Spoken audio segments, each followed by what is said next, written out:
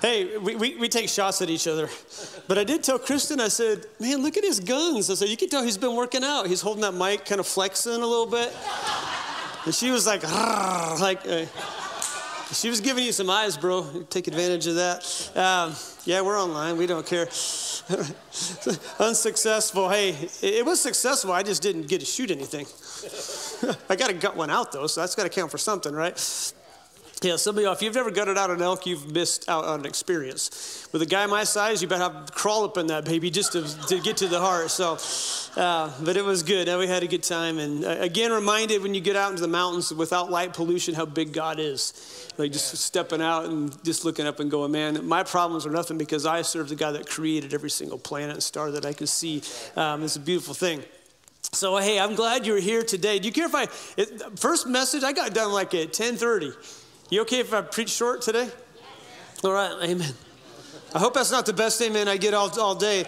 But today's more of a teaching, and I'm excited about it. It's a good thing, but it's more of a teaching thing. Pastor Steve, you did a phenomenal job last week. I finally got around to listening to the message. I think it was Friday. He's almost got me convinced to get saved. I'm so close. I'm just on the edge. What I did tell him, I was joking, I texted them both. I said, you guys did a great job. I've listened to the worship like 4 times in his message once. And he got offended at that. And I was like, whatever. Get over it. Yeah, that's it. And then I told Kristen he needs some consolation, so give him some extra love because I hurt his feelings. But no, it was a great message. I really appreciate it. So let's get into this. We are again in a series. If you're new with us, thank you so much for being here. We're a church that I'll preach the truth, I'll talk about sin, but I believe that church should be a place of joy. I believe we should have fun when you come to church. It should be a place that you want to come to, not that you drudgingly should come to. So we use humor, but I'm also very serious about heaven and hell. Like if you don't give your life to Jesus Christ, eternity in hell is where you'll spend if you die without giving your life to Jesus. And so it's so important that we do that we give our life to Christ and not just hope for the best, all right? But most of us are on our way. If you have not given your life to Christ, I'll give you an opportunity at the end of this message, and just hope that your heart keeps beating until I get to that point. If you're a little afraid right now, just say, Jesus, please come into my life, be my Savior, because you're not guaranteed your next breath. Amen. But for those of us who have given our lives to Christ, it's eternity's taken care of, but now we've got to deal with today. We've got to deal with until we get there. It's like, okay, you got the tickets to your destination, whether it could be Hawaii or wherever, and you got the tickets, and you know that that's where the end is, but you have the trip to make. And so all of us are on the trip, and we're all different seating in the plane. We're seeing different things, going through different things. But today's message is something I believe is going to challenge you, is going to touch your heart. We've been in a series called Adventure Awaits, because when we step out in faith and do what God wants us to do, despite where we're at in life or what we feel about it, okay, it's an adventure. And to live a life of purpose, it must be on purpose. There are not many people that are successful on accident, that they weren't doing anything and all of a sudden, boom, they had the success. And so I want to bring in the great philosopher Bilbo Baggins into the message now. If you're familiar with Lord of the Rings, if you're not, you need to get right with Jesus and watch it. Lord of the Rings was written by a Christian author, and basically the whole story is dealing with sin. Like the ring is the one thing that we want, but it's the one thing that we shouldn't have. And so there's that whole battle there. But I want to talk a little bit about hobbits this morning, because if you don't know much about hobbits, if you know Lord of the Rings, then you know hobbits. The hobbits, they just want to stay the same. They don't really want to change anything. That's kind of what they're known for. They like food, and they like to smoke pipeweed. Like some people in California and Oregon and the other states around us. And they just want everything to stay the same, because when you smoke pipeweed, typically you get hungry, from what I understand. I've never smoked it. But for those of you who were not saved before you got saved and you smoked it, you get the munchies, right? That's what I've heard. That was a test. I'm like, okay, who out there within the sound of my voice is smoking it? And that's but hobbits are known for staying the same. They don't want nothing to change. They don't want adventures. They want just to live a life of kind of just solace and everything peaceful. And then you got Bilbo that comes along, who has something inside of him that wants to go beyond that, wants to go beyond average, wants to experience adventures. And if you know the story, that's what he did. And Bilbo's the reason the whole story actually was created. because he is the one that stepped out of his comfort zone and out of what was normal, out of what was easy to have an adventure. And that's really what Christianity is like. So a question I had for myself, for you, is how did people get their stories told in the Bible? Like when a story is told about an individual in the Bible, a man or woman, why was the story told? Was it because they were average, or was it because they did something extraordinary? Now, for the most part, they either did something really good or really bad, right? That's what the story got in the Bible for. But there's not many stories of what I call average Abraham in the Bible, where you just lived as an average life and you got mentioned in the Bible. And today we're going to look at a story about the widow. And we know nothing about her. Which widow are we talking about? The widow with the 2 mites, okay, M-I-T-E-S, little tiny coins that she puts in to this offering, and she gets noticed by Jesus. All we know about her is her character, and Jesus is going to point this out. Okay, your character is the most important thing, really, to Jesus. It's not what you look like or the money you have or the gifts and abilities. It's your character. It's who you are as a person. And Jesus points her out. There was hundreds of people, and I'll describe the scene here. And yet she made the Bible. Why is this? Because it wasn't the amount she gave, it was the obedience. And that is the title of the message today. So here's the setting.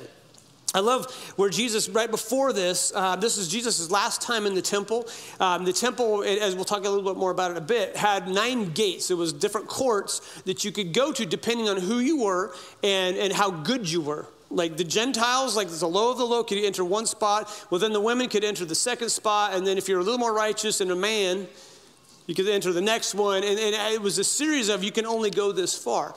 And so Jesus is sitting in the temple. It would be his last time in the temple before his crucifixion. He's already in Jerusalem. He's going to get crucified. And this is his last visit to the temple. And he goes in there with the disciples, and he just sits down in what they called the court of women. And it's where they put the offerings up. And he sits down and he's just observing people. You ever go to the village and you just observe people? You observe village people, okay? There's some interesting people down there just to kind of watch, and you kind of wonder what's going on. Even in my own mind, how I think as I was up in the woods and I would see a jetliner go by, I would think about the people in the jet. And my thoughts were every single one of those people are facing something they don't want to face. Every one of those people are going through something that they'd rather not have to go through. And I think it would be good for us to live our life that way, to see that other people are hurting too. Other people need somebody to encourage them, and that would be us. So Jesus just got finished rebuking these religious leaders, if you read the story before, and he let them have it because they weren't living what they preached. They were the religious leaders of the day. They were the ones that actually got him arrested and crucified because they had their religious system going. They didn't really love God. They were going through the motions. They were using the temple and basically the church to gain money and to gain prestige and power. It had nothing really to do with serving God or loving God. It had everything to do with the position. And Jesus, frankly, was sick of it. Don't we get sick of that? We get sick of religion, and we should be. Okay, we should get sick of religion. They were using it, again, as a business for self-profit. And he's just sitting there in this court area watching people put their money in the coffers that were there. And women, I'm sorry, but if you were an Israelite woman, you had to stop here. You couldn't go any further. In your court, though, it held about 15,000 women. That's a lot of estrogen, right? There's a lot of things going on here. And again, his last recorded time in the temple, that's important to know. Again, you got to be qualified to go into the temple, all right? There's some religions today that teach this very thing. You got to be qualified to go in. But when Jesus died, that all changed. Okay, when Jesus died, we ask him into our life, and it's not the physical Jesus that comes, it's the Spirit of Jesus that comes into us. And we become the temple of the Holy Spirit. We don't have to do good things to get qualified for him to come in. All we got to do is get forgiven. And that's a beautiful thing, all right? So our deeds don't qualify us for salvation. His blood qualifies us. And that's why communion is so important. So we don't, again, if you grew up in a religion and it's pretty predominant in our area, that you've got to be good enough to go into the temple. That's not what it's like anymore. Okay? You become the temple of the Holy Spirit, and that's a great thing. Amen? Because I don't have to earn it anymore. Is that good? I should try to behave, but I don't have to earn it. So the cross now is what qualifies us, not our own righteousness. Now, should we try to be righteous? Absolutely. But the righteousness doesn't qualify you. The cross does. So if you've given your life to Jesus Christ, you become the temple of the Holy Spirit. So Jesus, he's just hanging out, sitting, watching with his disciples, observing people. And we'll take it up in the book of Mark. And I'll read the story, and then we'll go back and talk about it. It says, Jesus sat down opposite of the place where the offerings were put, and he watched the crowd putting their money into the temple treasury. Now, many rich people threw in large amounts. There's no rebuke for being rich. They're just stating a fact here. But a poor widow came, and she put in 2 very small copper coins, worth only a fraction of a penny. In other words, they're 2 mites. They're very, very little. It's 1/64 of a day's wage. So it's like the smallest amount of money that really you could put in. And calling his disciples to him, Jesus said, I tell you the truth. This poor widow has put in more into the treasury than all the others. And the literal Stan would have went, no, she didn't. She only had 2 pennies. Everybody's putting a lot of money because I'm very literal and it drives my wife absolutely crazy. But I also tell her I'm so literal when I say I love you, you can't doubt that. All right? So they all gave out of her wealth, but she out of her poverty put in everything she had to live on. It's a beautiful thing, okay? Now, Jesus is likely pondering what's about to happen to him. Okay, he's watching these people give money, and today isn't really about money, it's about giving your life, but in this case, it was about the money, and he's about to give his life, and so he's looking at all these metal things. Now, there was 13 different metal things that you could give to, 13 different coffers, so to speak, and from what I understand, it was designed kind of like a tuba, or like a funnel that you could put your money in. So Jesus is watching all these hundreds of people walking in, and they're looking at to what they can give to. And the rich people, they're like,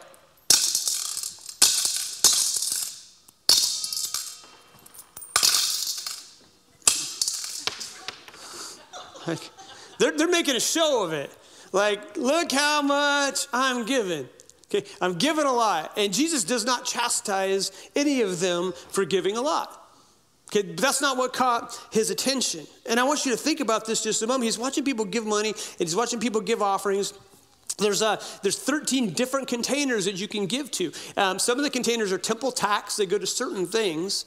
Other containers were for specific things. You could buy incense. Like the one coffer had money, you could buy incense to burn in the temple. And you could go, you know what, I want my money to go to the thing that goes and raises toward God. When they burn the incense, I want to be a part of that. Some people bought wood for the fire that they could do the sacrifices on, because you had to have a continual fire there. So they were paying for different physical things that were a part of the temple process, all right? Some went to the priest to help with their livelihood, but 5 of them, again, were free will offerings you could give to some things. There was one that you could give to the poor. The question is, we don't know which one she gave to. We don't know which one she looked at and what she decided to give her money to. We just don't know, but I do know this, is we know what her heart was like. Okay, her heart was like when she gave it, and that's what caused Jesus to look. And so giving, let me tell you, this should never be a public show. It should never be a public show. It shouldn't be something that is advertised or whatever. Hey, look what I'm doing. The Bible's pretty clear about that. So if you give it for a public show, then, well, that's your reward. People go, yeah, you gave 60 cents. Good job. That's all you get. That's all you get. Okay? Now, Jesus sees hundreds of people giving. Okay? The wealthy are doing their part. And again, I'm sure he was proud of the many that gave generously.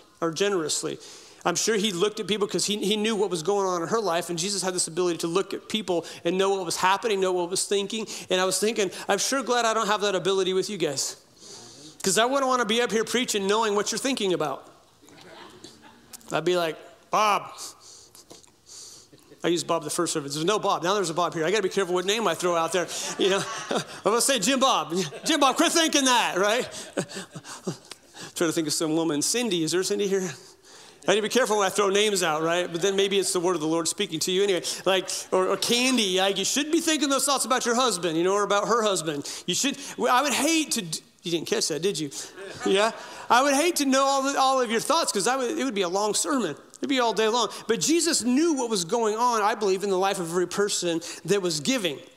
He knew they were wealthy, and there was no chastisement, but what caught his eye was the thing that the little old lady gave. And it's a beautiful story. Now, Luke tells us, okay, that Jesus actually was looking down, that he looked up, but he sensed something when this little widow came, and we know nothing about her. We don't know how old she was. We don't know how long she was a widow. We don't know how her husband died. There was nothing in the Bible that says this was her situation. But I believe, because Jesus is God, he knows what her situation was. And so hundreds of people giving. Jesus is looking down, and something prompts his heart when she walks toward the little coffer. And is she looking at the 13 going, All I have is 2 pennies. That's all I have. That's it. That's all I got. But somebody needs it more than me. Who, Lord, is she praying in her heart, Lord, which one should I give it to? There's one that goes to widows. There's one that goes to the poor. Which one should I give it to? And I don't believe that she walked up and go, hey, everybody, look what I have. Because she's watching all the rich people. I'm because I know human nature. And when we have just a little bit to give and everybody else is giving a lot, we're not really proud of it. We're kind of a little bit ashamed, like this is just all I have. And I have a feeling that she quietly put her money in the thing as best as she could just to keep it down because nobody else would notice that. And my point with this, guys, is sometimes we think that all we have to give is just a little, when God says your little can be a lot if it's given with the right heart. Your little is a lot. You don't have to give a ton to be like, I just really please God if I could do all this and if I could do just great things. No, God is just pleased with giving what you have. Well, how do I know that? Because he points her out and not everybody else. Okay, he makes the story is about her. So I want you to think about her emotional state. Okay, when she goes, and again, Jesus is prompted to look up when this widow quietly makes her way to the offering boxes to drop in all that she has, because what she has to give isn't going to make much noise. Okay, I'd imagine this atmosphere caused her to be shy about her giving, and sometimes we're like that. But I want you to imagine her emotional state. Where is she at emotionally? She knows this is all I have. But all I have is what I'm going to give. I'm going to give everything that I can. Again, 2 mites, a 64th of a day's wage. It's not much. Matter of fact, according to their law, it was the least amount you could give. Like that, you couldn't give 1 mite. You could only give 2 mites. So she gave the very least that the law even allowed. And again, I believe Jesus had this ability to know what was going on in the lives and minds of people around him. And he knew her situation. And this is really important for you to grasp, because that means that Jesus knows your situation. Jesus knows what you're facing right now. He knows what it is right now that you're battling. He knows what it is that you're going through, and you're emotional and you're coming to church and you're like, I'm trying to worship God, but I just got this thing that's so heavy on my heart. And I want to tell you that Jesus sees that today. And he is so proud that you showed up to his house. Maybe even if you didn't want to, you're like, I'm not even worthy to come to church, man. I sinned big last night, and I shouldn't even go. This is the exact place you should be if you sinned big last night. Come on, give me a bigger amen than that, all right? This is the place you should be. When you get hurt, you go to a hospital, right? And that's what the church should be. It's a hospital. And so I believe she caught Jesus' attention because she was the opposite of the religious people that he just got done dealing with. Can you imagine that? He's thinking, this is my last time in the temple. I'm going to die in a few days. I'm going to die. I'm going to give my life. And I just got done dealing with a bunch of religious people that claim to know my Father, but they don't. And I got to die for them too. He's fully God, but he's fully man. So he has these emotions, I'm sure, that he's thinking, is this even worth it? You know, again, there's no Bible scripture that backs up what I'm saying, but you understand, as a human, in the garden, what did he say? Father, is there any other way? He did say, like, I don't really want to do this, okay, because I know there's going to be a lot of people that aren't going to appreciate it, but there's going to be those that will. And so he gets done dealing with all these religious people, and I think he's probably just like, man, I'm going to give my life, and these guys are they're not even going to serve me.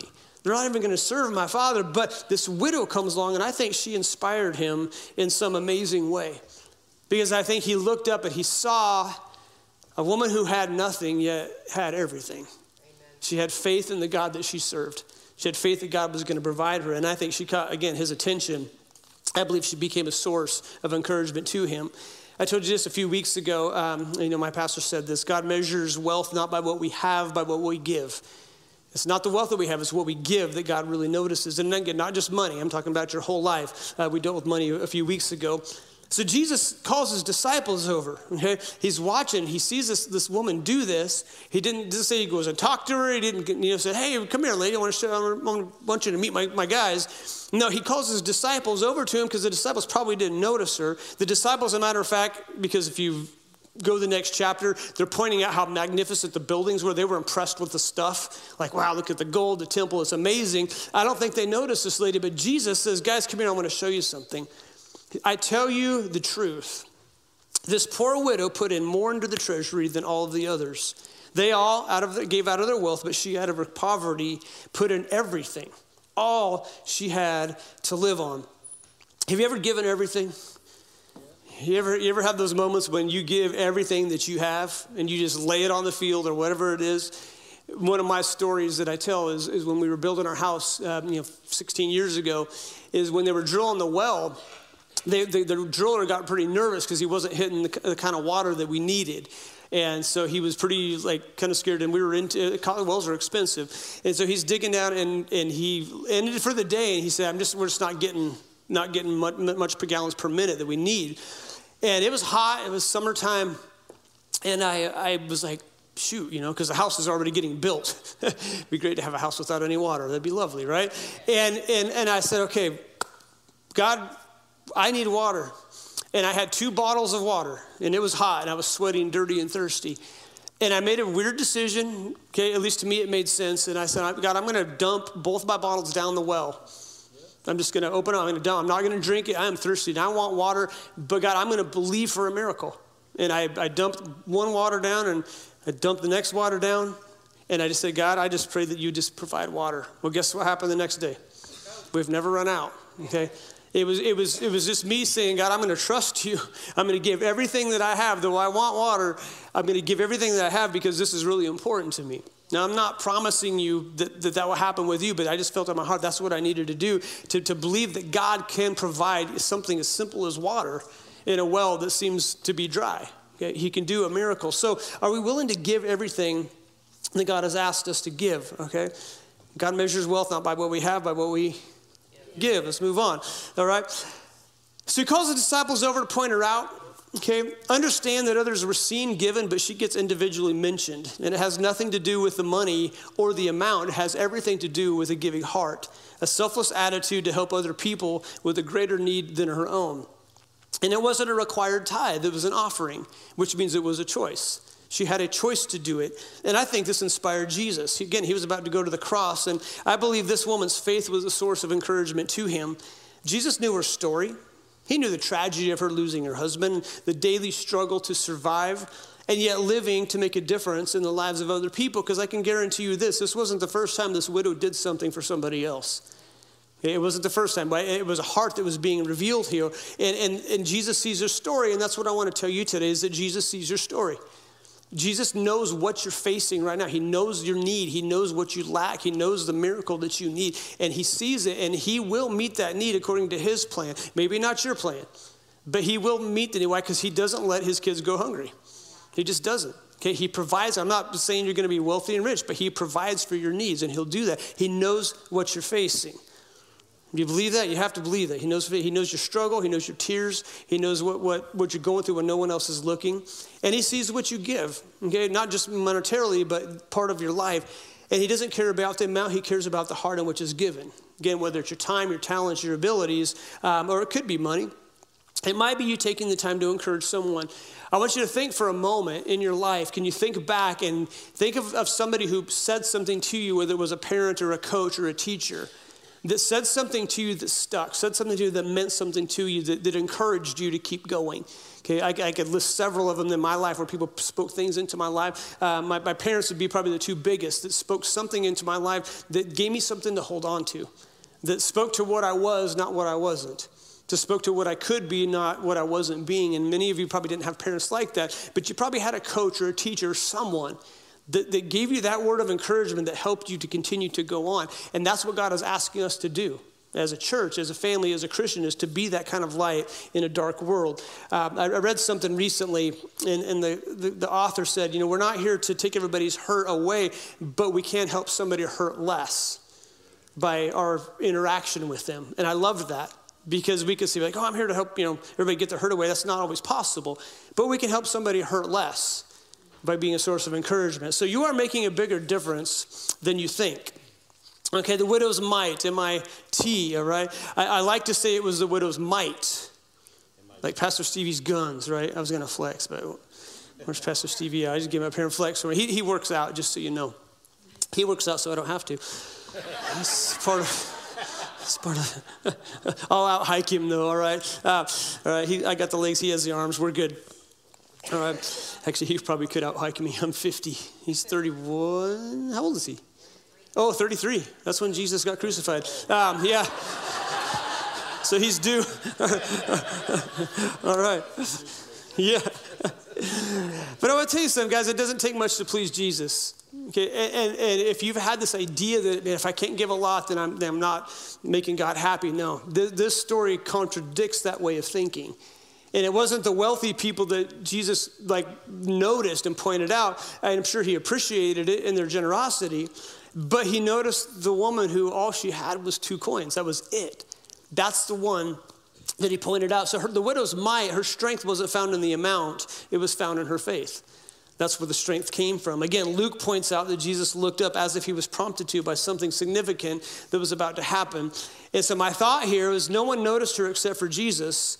My question is what do we do that causes Jesus to look up at us or look down at us because he's in heaven, right? I think it's the small things. I think you do more things on a daily basis that causes Jesus to turn his attention toward you as his child and smile.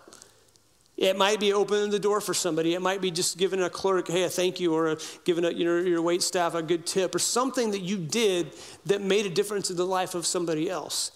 Those are the things that God is smiling. We might think, hey, I got to write a big check out for this, and God's like, oh, that's nice. But it's what you do on a daily basis that really matters to me. I think that's what, if Jesus could talk to you, or he would talk to you, that's what he would say. It's the daily things that you do.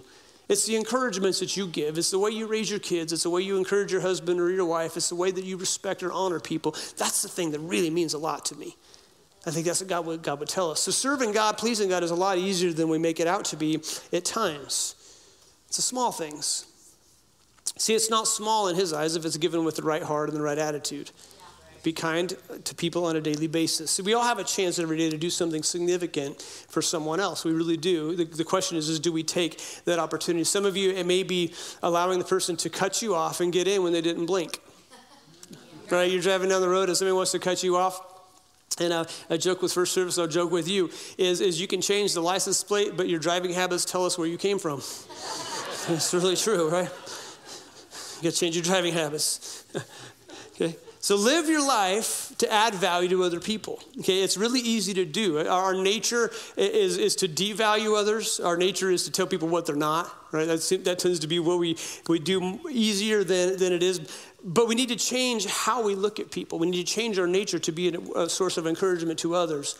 But it is amazing what a simple word of encouragement could do for someone. Again, it's not the amount; it's the obedience. So my final question is for us today: is what do I have to give? And am I giving it? God has given each of you talents and abilities. Pastor Steve, again, preached a phenomenal message last week on it's not with the amount you give, it's what God gave you and what are you doing with it. Like get up every day and serve Jesus every day. You get up every day. You don't have to plan too much. I'm going to get up. I'm going to serve God by how I live. Okay? What do I have to give and how am I giving it? What part am I playing in my church family to help us go forward? And many of you are, but many of you need to step up. There's some things that maybe God's stirring in your heart. And let us know about that. Maybe some ministry, some idea. Matter of fact, we've had, and if you've been in ministry, you know this. People will come to you with this great idea of a ministry that the church should start.